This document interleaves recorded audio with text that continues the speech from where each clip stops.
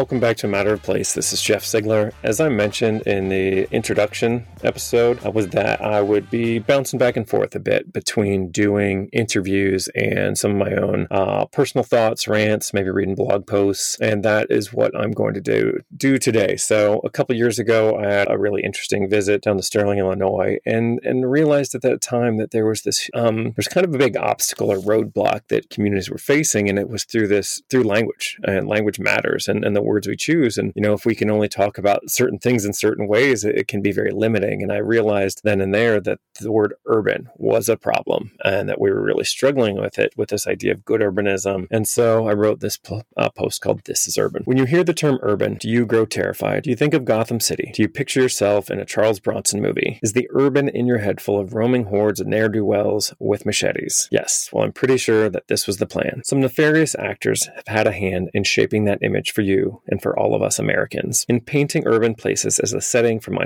son's next Call of Duty game, it became easier to sell suburbia. Look, this notion of scary urban had to come from somewhere, and as we all know, there are plenty of people out there with agendas, and not all of them are good. I'm well aware of the racial component of this issue as well, but I'm ill-equipped to address that here. I'm not a conspiracy theorist by any stretch. I've never hung out with Squatch. I've never been abducted and prodded by the little green guys, but I do believe there are plenty of political and profit-motivated people willing to push the notion that urban is dangerous for their own benefit. The whole reason urban has been painted as scary is to sell us more shit we don't need. Economically self-reliant towns keep money in the hands of locals, but they do a terrible job of enriching shareholders. Walkable places don't need as many cars.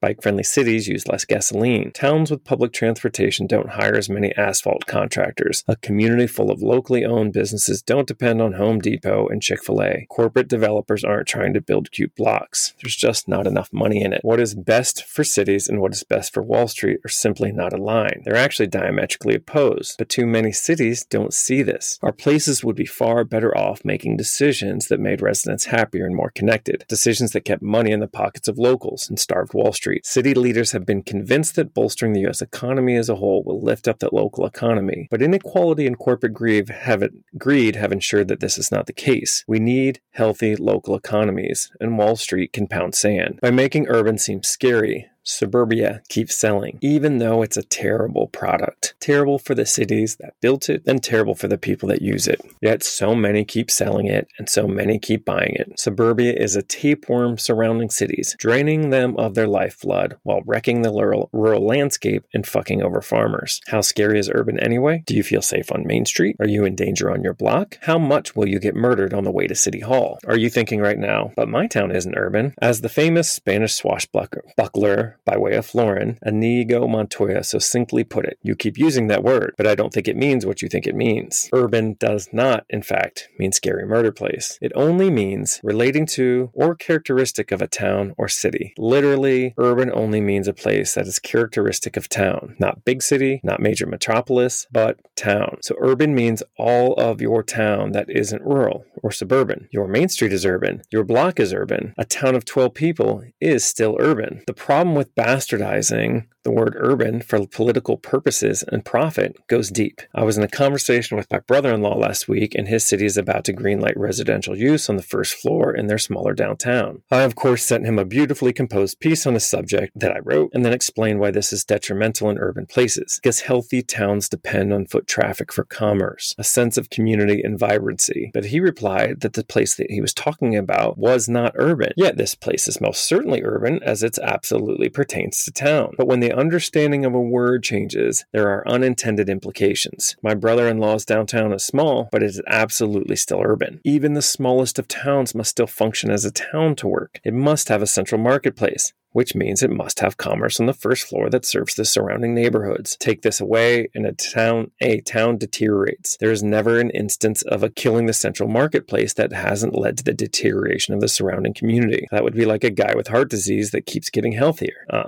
Ain't happening. A couple of years ago, while presenting in Iowa, I was party to a debate at a Main Street conference about grant funding going to urban versus rural counties. There was a frustration about rural counties getting more resources than urban counties, and what defined one versus another. But the issues weren't urban or rural. The issues were towns that needed help. A county can't be urban or rural, though it may contain both types of land use. Urban and rural are landscapes and should be treated as such. A town can't be rural. It might be small, but it isn't rural. This misappropriation of a word is putting places at odds and creating problems. Words matter. Wars have been fought over them. It is important that we get our words right. We have allowed profiteers and politicians to redefine the word urban, and it is costing us dearly. The bad definition is being used to set policy. It's being used to sell a suburban decline. It is being used to scare people away from the types of places we need people to live, the types of places that people are better off living in. We need healthy urban places. We need healthy rural places. We don't need the bullshit in between them. We need 10,000 strong local economies to have a healthy U.S. economy. And to have healthy local economies,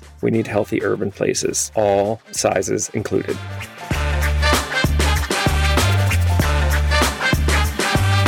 Thank you all for tuning into this episode of A Matter of Place. You can always find out more information about me and my work at revitalizeordie.com, links to various social, find out details on my consulting work, as well as a link to my book, Your City is Sick. Please, everybody, I hope you'll consider sending me any comments, giving me any thoughts or suggestions, posting those on the various socials, or feel free to email or message me. Again, thanks for tuning into this, and we'll be back soon with another episode.